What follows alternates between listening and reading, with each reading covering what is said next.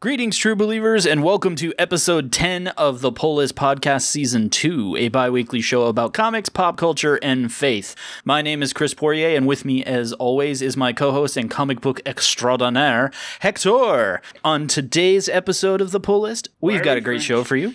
Huh? Why are we French? Well, you know, I'm French. Okay. You know, you're not. I understand. But you are a comic book extraordinaire, and we're going to tell you why, because we've got to hit all of the latest news. We've got lots of stuff to update you on.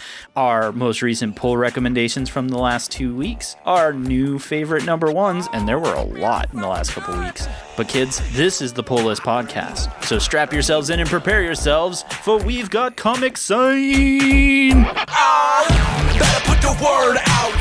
Get ready for the nerd out. Better put specs on. Better break necks on.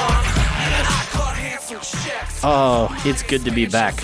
But there's so much news. There's lots of crazy stuff going on, and unfortunately, we have a huge, exciting opening. But I know as many folks have probably heard in the last few days, by the time you guys hear this, for us, it's the last few hours. But the MCU lost a giant to colon cancer in the Black Panther. Chadwick Boseman passed away, who's apparently been battling cancer for over 4 years. So for any of you that are keeping track and thinking through that thought process, he gave us every ounce of Black Panther from the point he had been diagnosed with stage 3 colon cancer. And I have no words to describe how unbelievably amazing that really makes what he was able to accomplish over those 4 years, and how unbelievably shocked I was to hear that. Not just not just with what he gave in the role of Black Panther, but I meant the fact that he was doing hospital visits, the fact that he was being a positive role model and leader and doing things like that. And then he was making other movies, like whatever that one movie about, like all the bridges or whatever. 21 Bridges was one of the other movies. He was obviously in Defy Bloods that just recently came out. What else? There was a bunch of stuff. 42. Just that when you start thinking about all the things, you're like, wow. And like you said, that he took a lot of time visiting cancer wards for kids and stuff when he was going through the same battle. I'm just beyond shocked, and I'm also in one of those positions of I'm tired of hearing the word cancer. I think we're all tired of hearing the word COVID, but let's be completely honest. We keep hearing the word cancer, and it does not make me feel any better anytime I hear it. But lost them. Wow. For me, I'm not going to say that it makes my struggle any worse than anybody else's, but so we heard about Chadwick on Friday night. Yep. My family and friends were in the middle of watching Bill and Ted 3. And when I saw the news on Facebook, and, we stopped the movie and we talked about it. And so that was shocking enough. And then Saturday, in the middle of a con event I was doing, my aunt, which is my closest relative, she's my dad's little sister. She's the, closest in my age on my dad's side of the family, called to tell us she had cancer. So, I had the slight sting that came with Chadwick. Not that that wasn't important, but like that I, literally had one of my closest family members come out and tell me that, and it was out of the blue, and I literally just had to walk away. And then, this morning, and I'll leave this because this isn't public knowledge yet, but like someone I minister with on a regular basis, just found out this week that they have cancer as well. So I'm with you. Ugh. That it's a connective thing for all of us. The fact that we don't, Stephen Amell works with the charity of F Cancer. And that's one of the things, as a pastor, I rarely own clothing or anything that actually has profanity on it. But lately, I've been like, I might buy a hoodie. And I think, sadly, for whatever reason, and I think there's validness to the concern, that I do feel like we all have one of these stories. And there was a time when, the C word was that, oh my, but now it just feels like it's everywhere. the story, and for me as well, is I lost my father in 2010 to throat cancer, and that's why, yeah, I'm the same way, that I'm very close to acquiring some of that gear and supporting that as well, for the same reasons. That it seems strange, but I feel like that's another one of those things that we just need to be much more conscious of in our society. And here we are, we've lost another person that was giving so much to the world. So for those that are going to be able to, we're basically recording here on Sunday and folks will hear it, but ABC News, not ABC News, but the network is airing all of Black Panther and then a tribute. So hoping to partake in that this evening. So if you missed it, hopefully ABC will make that available to everyone after the fact. But yeah, another great in the comics entertainment business, just gone far too soon.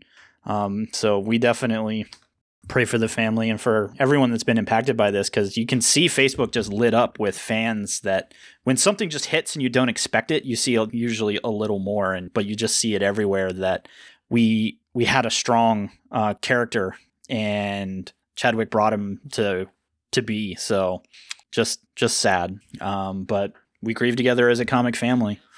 And because that's what we are. The family and the community is important to all of us, and we all have our bits and pieces that we enjoy. And that's why we do the podcast. And so we can move on into some other bits of what's going on in the industry, but just have that in the back of our minds and celebrate the life of a really great guy. So kind of moving on into the Marvel world. We do have some more news we know that the movie The Eternals is coming at some point in the next phase, and coming with it is going to be a new run on Eternals. So they're returning to print comics in November, and Gillen and Ribic are going to bring that to us. So that should be visually stunning and kind of off the wall.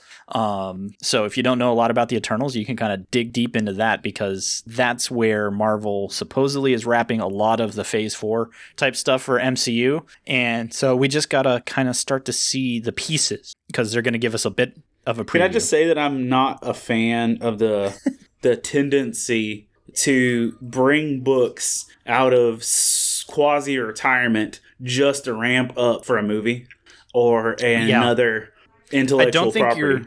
I don't think you're wrong, or that's unfair at all, because unfortunately it seems pretty clear that that's why we're getting it. We're not getting it because someone said, I have an amazing Eternals story to tell you. It's, we got a movie coming. Let's print some books and make that money. And this is the thing. I'm fine if you get a good property, like a good story, and then develop it later. But I would rather, because I seriously don't think we got Tom King's vision because they thought, hey, it'll make a good TV show later. Right? No, exactly. I think that's fair. Because good storytelling should organically produce media, not, hey, we've got to moderately make people aware of what's happening with this like D-string heroes series. So let's go ahead and start flooding the market with comics again, so people at least have a remote idea of what's happening. Hey man, the mouse is in charge and the mouse knows what he is doing. Okay. Doesn't he? Sort of. Maybe. I guess we'll see. But just in case you weren't really sure what the mouse was about, it's money. You're also going to get a Marvel crossover in Fortnite. Aren't you excited? Now, okay, before with that, my kid is having a freaking blast. Oh, yeah. No, I mean, Fortnite is a wonderful thing, but congratulations, Season 4, Chapter 2. If you are unaware or unindoctrinated to all of the money that you need to spend on Fortnite, Marvel and the wonderful people at Epic Games have brought you the Nexus War. I don't know what that means, but it just means that you can buy Marvel skins and weapons and cool stuff in Fortnite and blast at things. But it's not just there's actual boss battles. Oh, okay. So this one's going to give a little more than some of the ones in the past. Well, okay. Because they just added cars like a couple of things ago. Because I deal with my 12-year-old on the fact that she needs space on her Switch and everying else for when she's playing. Because I had to actually go out and buy a micro SD card on like Friday just for this update. But she's having a blast, and she's like, when you actually defeat a boss or a character or whatever else, you actually get their powers and weapons for that round. Ooh. So let's say you kill Dr. Doom, all of a sudden you got some Doom level stuff or whatever else. But she's super excited about it, and the little, motion scenes have been pretty dope. So, like, I've been watching her play this because, you know, I've not invested in it personally. But, you know, I've seen them do Aquaman stuff. I've seen them do Deadpool. I've seen them do something else. And I got to say that this one, I've seen them do Star Wars. This straight up looks like the most ambitious one they've done so far. It certainly has implied that in a lot of the run-up to it, which is why it hit my radar. Because, yeah, I played the video games, but Fortnite is a love-hate relationship for me. And when I saw that, I was like, oh, that's heavy marketing for what has been Fortnite in the past. So I figured there was something to it. And I guess there you go. You've got some firsthand knowledge. So if you don't know, then I guess now you know, and you need to download that bad boy and get you some of them sweet, sweet powers, which might actually make me revisit it, check it out for a little bit, because that does kind of sound really fun. And you can fight my 12-year-old. Congratulations. Right. And then just going to get dunked on by a bunch of teenagers, because that's my life, apparently. Oh, video games. How I love and hate thee. But let's see. Yeah, I'm just going to crush all the Marvel news, because I had a bunch. And so we talked about the Eternals returning and heavy marketing at Fortnite, so you can get some of that sweet Nexus War stuffs. If you're losing track of what's happening in Marvelous comic books, let's catch you up briefly. So technically, currently, you are in the middle of what is supposed to be the summer event, which is Empire. Anyone? Yeah. So kind of across readership and a lot of review sites, Empire's kind of been a whiff for folks. And from what I gather, it's going to end early because they kind of saw the writing on the wall that one wasn't quite working out the way they wanted it to. And that's prepping you for the next Marvel extravaganza, which is X of Swords, which is going to be, I think it's a 23 or 26 crossover across all the X books, no actual event books. It's just across all of the X titles. So you need a checklist for that one.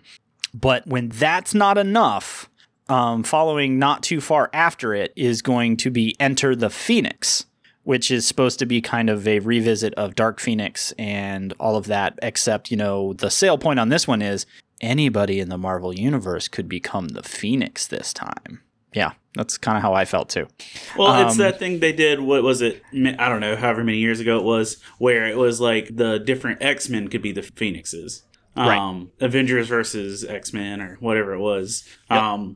You know, that's like, are you Lantern Corps? Are you Power Rangers? What are you? So, well, the Phoenix is supposed to be a celestial being that's basically a parasite, but you know, that inhabits other people. But yeah, so I'm at least somewhat interested in if it can be anyone, then please use this to your opportunity to tell a really crazy story.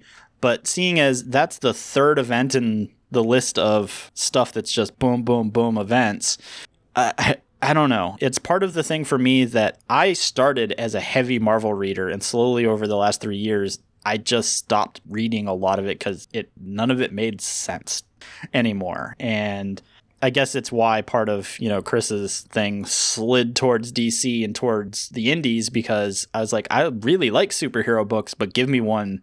And I was just talking in my shop this week and with some other folks, is Marvel's best superhero book is probably the closest to being canceled of any Marvel book. Which one is that?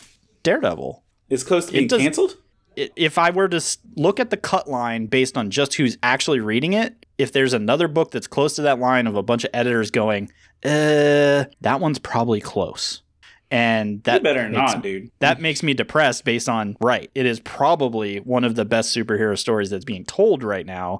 And no, Chris won't apologize for that, even though he brings it up every week. We're going to talk about it once we get to our polls, because Chips, I'm slightly changing the game, first glimpse hit in annual number 1. So, okay, Marvel, figure out what's going on over there and then do it everywhere else. I'll give you a secret. It's writing good stories that people enjoy. So this is me being hopeful. Maybe Enter the Phoenix can be good, but I see a lot of visiting the past lately in Marvel's line, and I'm not sure that's a good look for them. That's all they've been doing for like the last 5 years is milking dead cows. I mean, that's probably why I have a poor view of things. Another Infinity War. Oh, look, another Civil War. Oh, look, stop, guys. tell some new material, and move on with your freaking life. You can call Civil War II was a bit painful, right? But let the rest go. Just let it go. So yeah, there's a lot going on there. I just want to see something new and interesting. So I'm holding out. And for all of you that are like really disappointed in Chris and Hector right now, we're actually going to talk about a lot of Marvel books in the next section of the show. So calm down. We're going to get there. We promise. For industry news, people are mad at us at Marvel anymore. I think they're mad we don't have more indie. That's probably fair. Oh, wait, I've got a couple. You've got a couple. Yeah, this is a good show. It's going to be great. We'll save it for the podcast. You guys just stick with us. We'll get there. But continuing on at things in the industry in general, IDW appears to continue to be that ship that lots of holes are poking in, and that ship is starting to go down. For folks that were paying attention, I think we mentioned that they lost their chief guy, Chris Ryle, had moved on, and that was after he had left, had hung out at Image for a while, and then returned to hopefully correct the ship, and then he was out. And then this last week, two of some of their most long-standing sales folks, Dirk Wood and Alex Cox, announced that they were leaving for Image. And so probably in the pile of industry news, everyone went, cool, so what? But people that know IDW and the heart of that company, unfortunately, the Teenage Mutant Ninja Turtle team is the only team left that I know is solid. And they're probably looking around going, yee, at the moment, because Dirk and Alex are great people. So Image is making a great pickup this week, but it's just more kind of tea leaves into what's going on in the world that something's not quite right over there. I'm not sure what it is, but just keeping an eye on it. So, and then that brings us to probably the thing that everybody wanted us to spend the entire show on, so we probably shouldn't. But DC Fandom happened. Definitely don't give people what they want. Of course not. No, not at all. We can't do that.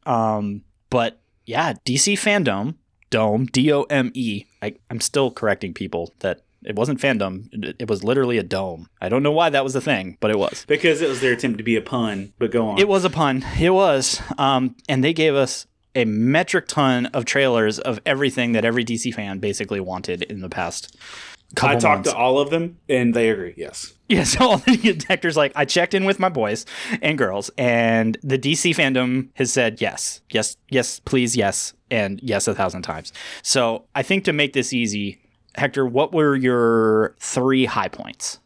The Gotham Knights trailer. Yep, we're going to play us some video games, that's for sure. Gotham Knights looked amazing. Gotham Knights looked amazing, getting to be, you know me, Red Hood is that, but also my daughters watched the trailer and, getting to be Barbara Gordon. Yep. Totally. So literally if you had just given us a Barbara Gordon and Red Hood book, Red Hood game, my family was taken care of. But I think one of my favorite things was watching my 10-year-old literally crawl backwards on the couch when the Court of Owls thing happened. Right.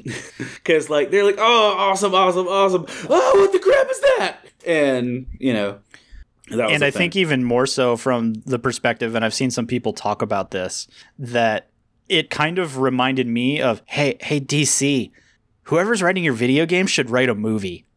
Yes. Because far as I'm concerned, some of their best storytelling has been in the Arkham series of games, and it looks like this is going to be cool too. Yes. So go on. All right. So Gotham Knights, we dig that. By the way, I have an article in the show notes that gives you all the trailers from Fandom and everything that we're talking about here. So ooh, fantastic. You can click that bad boy and see what we're totally nerding over. The Pattinson beatdown in the trailer. Yep. Sparkly fingers. You don't get to do that anymore. He's redeemed himself. Shut up. Yeah, I guess we get to finally see that. So boom. Because that was dope. I think everybody was. I mean, the whole trailer looked great, but when he's like, "Who are you?" and he's like, "A snap, crackle, pop. I'm vengeance." I'm like, "Oh, okay then." Yes, he is. So I honestly feel like the Pattinson trailer put a lot of people in a better place in terms of that. But honestly, the whole thing looked dope. Colin Can I Farrell just say? Go ahead. Yeah, no, that I'm excited for, hopefully, now I've seen some articles today that are questioning this, but I'm like, no, don't take this from me. That hopefully this is a legit Riddler as the villain as well, because I was like, ooh, I dig it. And that's why I'm totally Team Edward. And if you didn't get that joke, Doesn't matter. Ha ha! Dude, how great would that be if Riddler wore a shirt that said Team Edward? Ha ha! It's punny. Oh, you can hate me for that one later, but I don't care. If you're I don't know why you'd be listening to this if you don't know, but Edward Nygma is the Riddler. Just go on. Yep, there you are. Moving on. I guess it boils down to me for I'll go with the Suicide Squad's trailer. For the movie or the second game. Okay. Yep. Or we could just say Suicide Squad in general. The game looks interesting, but yes. I need a cinematic I know can be a lie. Agree. Give me a gameplay and I'll look at that, because we saw gameplay in Gotham Knights, and while it looked a little over the top, I'm not mad. Nope. Like when Nightwing has a freaking hurricane surrounding him, that's like what's happening. But no, seeing the depth of the Suicide Squad. I personally, here's the thing: I'm a James Gunn fan. I was a James Gunn fan from Slither and Super, before he had money, or Guardians fame, and I just believe in what he wants to do with this. I believe in the people attached to it. You got Peter Capaldi as a villain. I'm here for this. I believe. Yeah, the number of people on that team and the number of people that are tier 1 Hollywood talent right now is insane. And so that's the thing. I don't know how they paid for this. Well, here's the thing. I guarantee half that list doesn't make it out of the first scene. Right. No, and they said don't get attached to anyone was literally the tagline. Yeah. Being James Gunn, I could see him killing everybody but Harley in the intro. Right. But that being said, it's I think the game and just the resurgence of Suicide Squad, that I am less excited about the game than I am the movie. I'm more excited about the movie, hands down. That's fair. But yeah, I think those three things. My kids are more excited about Wonder Woman, and I'm not mad. Wonder Woman 1984. We finally see the cheetah. Yeah. So, all right, give me yours. Go ahead. So I would say I'm actually pretty excited for Wonder Woman. There's some things in there that I'm like, I guess I'm just going to have to see it to know how much it annoys me or not. Because there's still some of those things of, why Trevor's still alive? But fine, it's comics. I'm down. No, okay, dude, I'm telling you this. I've said it before.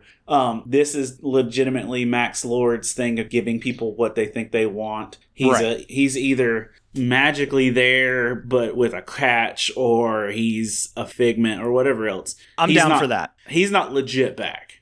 I also want to see just a totally maniacal Max Lord, and based on promos, I don't know if I feel like we're going to get cheesy Bond villain version as opposed to the diehard dude that I'm expecting, but I get it. We all have different views of stuff, but I'm still excited to see it because it looks dope, and Wonder Woman's I felt more like an Indiana Jones villain, but yeah, I feel you. Yeah, there you go. I was all about Suicide Squad as well. I'm actually kind of excited for the Snyder Cut. And I feel weird about that. I didn't even put that in my top 3 because I'm breathing. You understand that.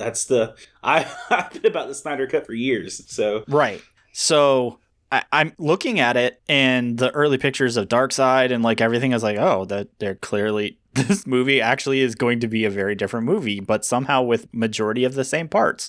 So I'm down to see how that plays. No, it's from my understanding, it's not. They're not. No. There's a ton of other photography. Yeah. But I'm curious to see how the parts that we did see will interact, and that somehow we ended up someplace on a different planet. So either way, excited to see how that plays out, because all of even what clearly was test footage looks pretty good. So all about that. And also, even though it was another cinematic and kind of setup, I dug finally seeing and hearing what they were going to do with Black Adam. And so I'm ready to see The Rock play Black Adam. Well, I mean, literally, they gave you the little gold shimmery thing in Shazam. That was his story. So, yep. I am not more excited about Black Adam. I am excited that Black Adam, it will exist so that we can have more Shazam. Sure. And we only got Shazam so Black Adam could exist, and I'll take it. And here we are.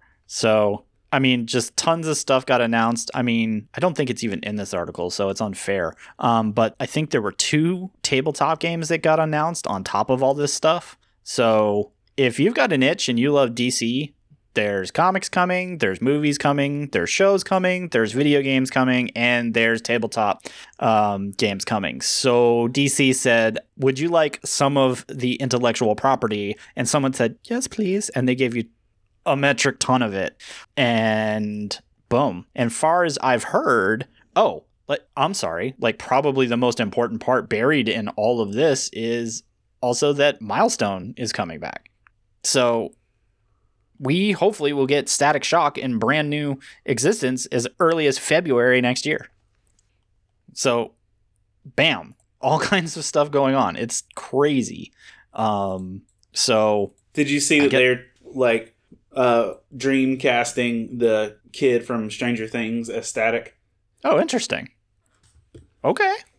Like, because he's grown-ish now. I mean, he looks like a man. So they're talking about him as Static.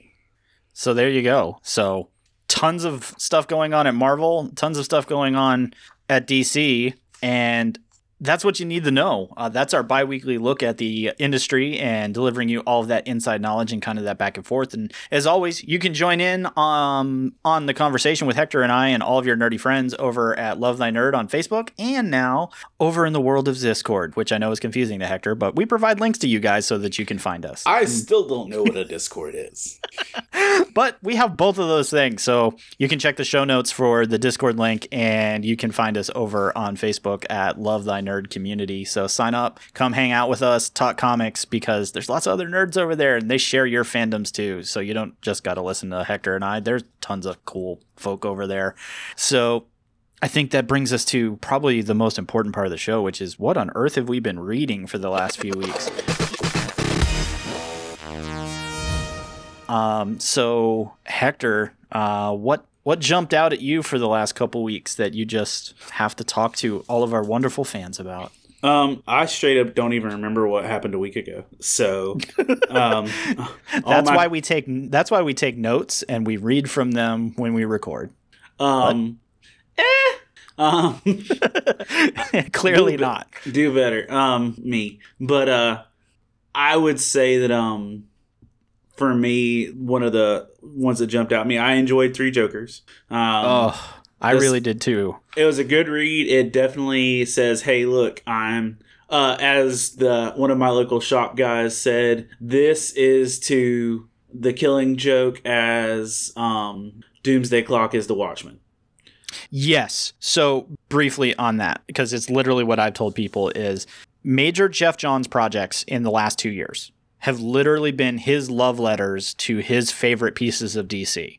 And my shop owner was like, oh, that's a really good point. I'm like, no, that's literally what you're looking at. Just we all hope that Doomsday Clock would have ended a little cooler. So, John, don't mess this one up.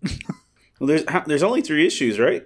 Yeah, there's only 3, and we've got the first third in the books, and it ended just... It's up to you whether we want to jump into that one or not, but were you happy with that, or were you confused? I'm okay with it. Okay. I'm not overly excited, but like here's why I do like it. It's a Jason Todd and Joker centric story, where you have Jason Todd on parallel and par with Barbara Gordon and Batman. So you get him actually treated like doing Jason Todd stuff, no less. Yeah, doing Jason Todd, but like he's straight up treated as an equal, which you don't get in a lot of Bat books. That's fair. They do. You delve into the 3 concepts of the different Jokers, of the idea that there's the criminal, the clown, and the comedian.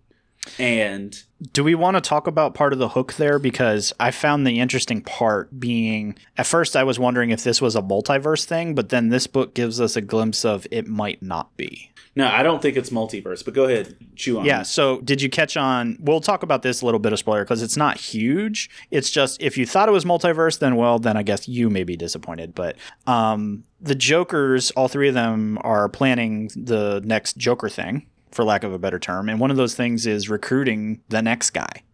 And that's kind of where we get left in the middle of a lot going on in the first book, is that supposedly they are on the prowl for the next of them. And it implies that they basically find a new one whenever they need one. But supposedly one of them is, quote unquote, the Joker. So part of this shuffle and everything is who was the original Joker and who is that Joker? Yeah. And how many times have they found other people?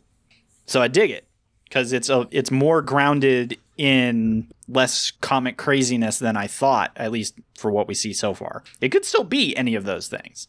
And they could be recruiting from multiverses. I mean, that's not right. That's true. They didn't say. But they almost did say create if they didn't say it directly. Right. No, they certainly implied that they find and kind of meld. And that's why when you talked about the archetypes, that was kind of the savage background or broken background that each of those Jokers came from that created them. So it's interesting. I'm definitely in. And I was concerned. But that's as far as the big ending, for me, I'll just say this. If you've read DC's Countdown, this isn't anything new for you. So I'll just leave it at that. That's good. But it's a fantastic story. I'm looking forward to it. The covers are amazing. For some of the variant covers, each shop has to order at least 50 copies of each one. Yup. In order to get the variants. And I was really grateful that the shop I stopped at had the one with the Red Hood on it. But just the fact that this is a direct sequel to Death in the Family, for me, is what I love. So there's that. Pick it up. Yep. Amazing Spider-Man 47, still dealing with the Sins Rising with the Sin Eater. And he's building himself a little army. But then we get to the one thing that I kind of hoped was going to happen. And that when people start to find out that this guy can literally redeem you and take your sins away, that people are voluntarily asking to be vanquished so they can be free of their sins. Yeah, at first I was like, well, that's a little Fight Club-ish, and then the dude rolled in and they explained that whole bit, and I was like, ooh, go on. Because realistically speaking, on a spiritual level, how many of us, if we knew we could go up to anyone and be specifically set free from a sin that haunts us or that has power over us? You granted that's what the Holy Spirit's for, and that's what, Jesus literally is about. But then if you think even back biblically with the Apostle Paul of I prayed 3 times for this and I still have this thorn in my flesh. Literally, if you could walk up, dude, handle this for me. Right. Pop this awkward pimple on my back. Do this thing that I can't do on my own. And do it. So I am enjoying that level of it. I'm enjoying Spider-Man being confused, because one of the things that you aren't getting in this book right now is Spider-Man quipping and being He's just silly. Confused, which is fascinating. And that's the thing. When we're dealing with an adult Peter Parker, I like a little more maturity meat on my bone, so to speak. So I like the fact that Spider-Man's bewildered. So there's that. I'm gonna go way left field on my list, because it's been a while since I've even touched this book. But the Teen Titans Annual number 2. It's as we're getting to the end of the Teen Titans world. And for the record, we're not talking Bendis's Titans. We're talking about Robin, Damian Wayne's team. Right. Titans. And as a collector or wherever else you're at, this might be an issue you want to pick up, because this has Damian Wayne leaving the role of Robin. Oh, dang. Yeah. So he's breaking Nightwing? Yeah, less that and more literally the cover of it has the costume on the ground and says I was Robin. So he's just going to walk. He just walked. That's more Damian. Yeah, and that's the thing. Damian has gone hardcore and become under his own devices with the team. He's literally gone through and done most of what every other power-hungry DC superhero has done. You've got him erasing minds and tampering with minds. You've got him holding a private prison via Flash. You've got him killing people. And with this team of impressionable teenagers trying hard to do them. So if you're a Damian fan, you don't have to know a lot of the story. you can pick up the annual number 2 and just roll with it. But basically, it's Batman versus Damian versus Deathstroke, with the Teen Titans trying to just keep the peace, and it all boiling down and throwing down. So I got to go back and pick that up, apparently. If that's your cup of tea, at least I want to see it. Teen Titans, as the book, kind of felt like it wandered a little bit after the first couple arcs. So I kind of was like, I can revisit this, and this sounds like a revisit time because I want to see I want to understand how that plays out at least. Yeah, this is the culmination of everything, and this is Bruce and Damian having their father mentor heart-to-heart thing, which I'm really interested to see how this plays out. Yeah, because Damian, the thing about literally having like the weirdest parents in the world has made the Damian teenager going on 50-something that we've come to love and enjoy, that little scamp. And you also, one of the other factors that makes me throw this out as a pull is you get to see Damian's perspective on Alfred getting killed. Ooh. Because, he also internalized it because he blamed himself for it. But he physically watched it happen. Right. Like, Batman... He was the only one there. Yeah, he was the only one there. And so you get that, the guilt, all of that in it. And, yeah, so that's it. It's the end of Damian as Robin. Of course, it's comic books. He'll be back or whatever. But as it stands, it's a really solid issue with that. And then the last thing I want to hit is Ace Blade, and which is probably a hero you're not crazy familiar with. But he is out of the Fourth Wall Productions, Short Fuse Media. And Ace Blade is a costume vigilante in Vegas who deals with the concept of greed. And we are a little more associated with Ace Blade as individuals, Chris and I, because we know the creator and we've done Comic-Cons with him. And I've been booth buddies with the creator of this comic book at many Comic-Cons. And it's that thing, if it's an independent book, it takes time to produce and everything else. So Ace Blade has 4 issues out, and it's put out in a trade. Ace Blade, the first trade of it, and it's the Vegas Vigilante. It's got 4 issues in it, but it's also got a handful of mini stories, like 1 or 2 page stories throughout, like a good handful of those. Plus, it comes with digital comics. Nice. And one of my favorite things, and I was talking with him, and by the way, it's Danny Quick is the creator, Danny J. Quick. And hi, Danny. Hi, Danny. But one of the things with it is that because it's an independent book, it's not always going to be perfect. And it's going to be able to tell, what, I started and I succeeded and I failed and made mistakes. One of my favorite things in it is that he actually has a thing at the back of the book pointing out Easter eggs and failures and things like that. Of like, that's great. I drew this way and it was wrong, or I said this and that was the wrong date. And he's pointing it out like, haha, let's learn from things. But it's, I've worked with Danny, and it's one of the things I was excited to get my hands on the trade. So if you want to check out an independent author, independent comic book company, and actually pick up a actual trade and not just, because one of my listen. If you're a comic book creator and you're doing Kickstarters and all these things, I'm not taking shots at you. I love you. I'm making a little heart emoji with my hands. But just get ready to duck. If you're an independent Kickstarter creator and you make 1 issue of your book and people have to wait 3 years to get the second issue, it's hard to care. That's real right there. Because I've got lots of friends that make dope first issues of stories. And my kids will be in college before we get to issue 3. So I like investing in indie creators when I can get a graphic novel worth. Now, what I didn't realize, and because I didn't pay attention, I guess because I'm dumb, that the graphic novel and the comics are actually the follow-up, because Ace Blade started as a novel. I actually didn't know that. That's cool. I dig it. Danny wrote the novel of Ace Blade while he was in the military stationed in Iraq.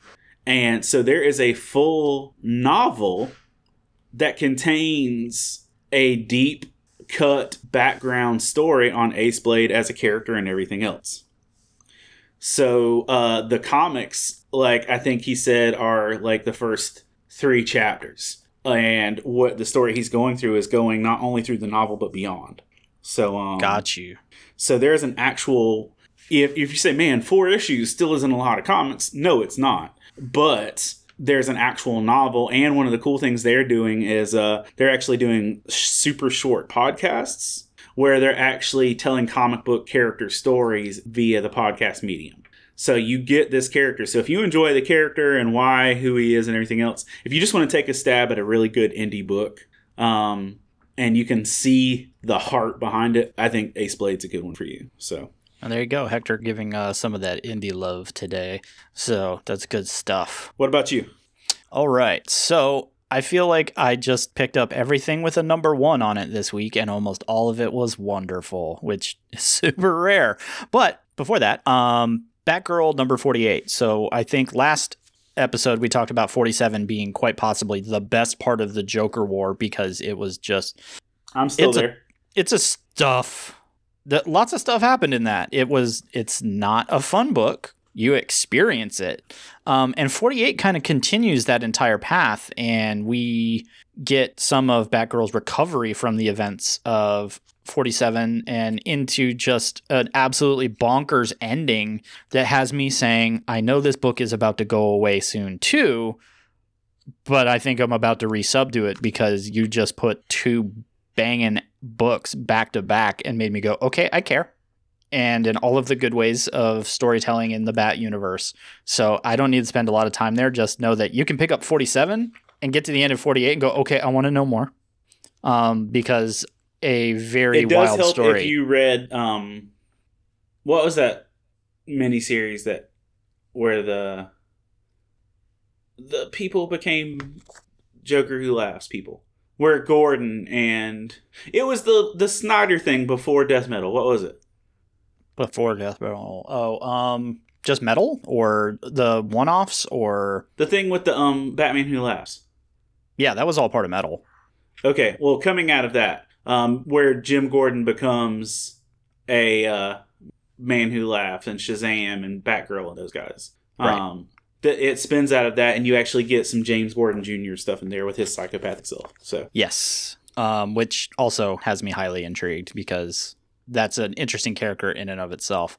I also picked up Lock and Key is back. So Lock and Key in the Pale Battalions Go.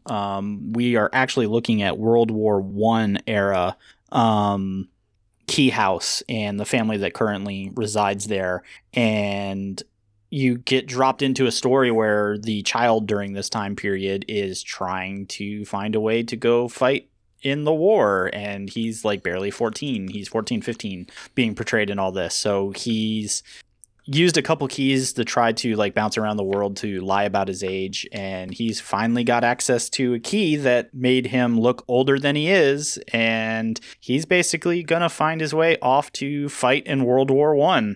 And that's your setup for the new Lock and Key, kids. I have no idea where it's going from there, but it's beautiful. Lock and Key is back. Do you need to have read the previous books to jump in on this?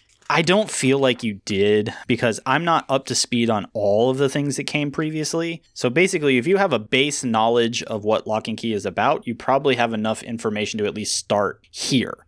I don't know if they'll start going back to previous things as this story goes, but if you have a basic understanding of what the keys do, which means you've watched the Netflix show, I think you won't be punished for jumping in here. Or at least it appears that's the case so far. So if you at least have a general idea of the concept, you should be okay. And honestly, you will kind of pick it up real quick anyway because they show you what's going on. For folks that don't really know, Lock and Key is kind of this strange universe where there's a key. There are keys that can do multiple types of things. Like, I don't even know where to begin explaining this, but like there can be a key that you put in a keyhole and turn it and open it, and on the other side of the door is anywhere in the world. And that's that key's function. There are other keys that can do things like turn you into a specter or into a ghost. So you literally, your body drops on the floor and you can fly around and do other things. If you can imagine it, there's probably a key for it. And I think that's what makes this universe super awesome. The main thing that you need to know is that Joe Hill is one of the brain children behind it, so Stephen King's kid. So if you're into that suspense / thriller / what on earth is going on, then this type of stuff is going to be your jam for sure. And then I spent a lot of time over in Marvel World. I picked up Fantastic Four, the antithesis or antithesis. Take your pick, fun big words. But there's a 4-part story that Wade and so Mark Waid and Neil Adams are telling with the Fantastic Four. And I was like, okay, you said Mark Waid. I'm down. Tell me a story, Mark. And basically all you need to know from the first issue of whether you care or not is, the Fantastic Four looks and feels a lot like the Fantastic Four. And the Silver Surfer comes crashing into the planet. They didn't know it was the Surfer. They find him and they're like, yo, you're like injured and stuff. What gives? You're supposed to be the Herald of Galactus and under Galactus's control and protection. And I'm going to spoil you because I think this is what's going to make a lot of you pick up the books. Okay. Is the Surfer looks at all of them and says, Galactus is dead. And I'm like, tell me more.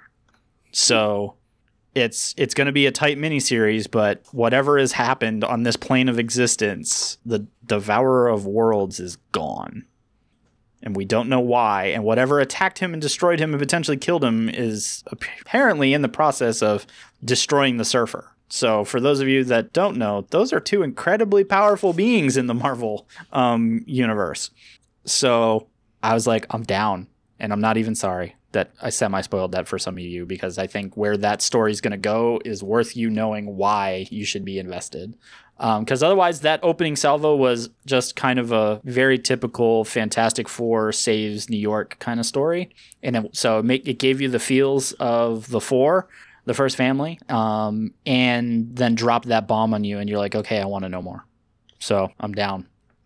And then my final pickup, because I told you we would talk about it, was Daredevil Annual #1, where Chip just goes off the deep end and rewrites part of Daredevil's existence. And I was at first very concerned because I heard all the articles saying that this day was coming, that Chip was going to drop something that was going to change Matt Murdock. And then I read it. And I went, oh, yeah, that changes Matt. But now I'm not angry. So and this isn't, and I know it changes things, but this isn't as out of left field as some might think. This actually just shores up something we've already dealt with. Right. So, yeah, the important part here is that back even before Sewell finished, he introduced us to By the Mike. way, I love how well Zdarsky's done. Right. Just like walking hand in hand with Sewell on his run with this. So let's talk about that, because this is basically it. We got Mike Murdock, who is Matt's twin brother that doesn't exist. It literally is a projection that became real of a fake twin brother that Matt made for himself to attempt to keep him sane when he was kind of going insane. Did that track for everyone? Because that is the most comic book statement I'm going to make today. That Matt's imaginary twin brother exists. Well, Chip took that theory and moved it all the way into that Mike found a particular stone in the Marvel's universe that allowed him to rewrite history and literally created himself. He recreated what didn't occur of actually growing up as Matt Murdock's brother to actually have happened. Hey, Chris, does that mean he wrote his way out? I guess so. Darn it. So, I wasn't angry at the end of that. I was like, okay, you literally just gave me a comic book reason for why Matt's not real, but real twin brother now actually exists, and why he is the way he is, and why certain things in Matt's existence are the way that they are. And we hit the end of Daredevil Annual #1 with Matt Murdock always had a twin brother. And that makes my head hurt in a lot of ways, but at the same time makes me go, now this is kind of great, and I'm kind of excited for it. Well, so if you are familiar with this end of the entertainment spectrum, it's season 5 of Buffy. This is Dawn Summers. the fact that if you watched Buffy the Vampire Slayer, when season 5 started, all of a sudden Buffy had a sister that she didn't have before, but she'd always remembered her being there. Yep. And this is it. And I think that's the important thing to understand here is that Mike is still, the thing about Mike is he literally is kind of the mirror, looking into the dark mirror of, he should have a goatee kind of thing. Because he's not a good guy and he has been working for Kingpin and all that stuff. So this just finally solidified all those pieces, and that tells me a fight is coming or something. And of course, the last time we saw Matt was, getting locked up for, finally admitting who he was in Daredevil and all that. So I'm like super excited for what's happening in Daredevil. So that's why I really hope more of you will go and pick up Daredevil so it doesn't become dangerously close to the bottom line of Marvel that their editors start going, why am I paying for this? Because that's why we're paying for it. It's freaking great. And I'm not apologizing for that. So those were all my exciting picks, but I know to close out the show, we should probably tell all of the wonderful peoples what number ones really changed or jumped out at us for the week. So what was that number one for you? Mega Man number 1 from Boom Studios. How many people had Mega Man fully charged from Boom Studios this week? It just sounded like a dumb idea out the gate. Just why bother? But honestly, it was not a bad read at all. I enjoyed it. I felt like it actually delved into the very light existence of the Mega Man mythos well, and gave us the potential for a story. If nothing else, getting that shiny foil cover was dope for number 1. But I'm not telling you to buy a book by its cover, but it helped. But honestly, it was a good story. I spent a lot of money on comics this week. Yeah, I spent upwards of $70 on comics this week, and I would easily put Mega Man in the top 4 of the stuff I read this week. So that's the thing. Wow, that happened. Yep, that happened.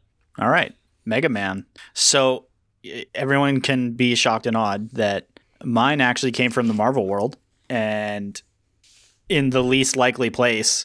So Maestro.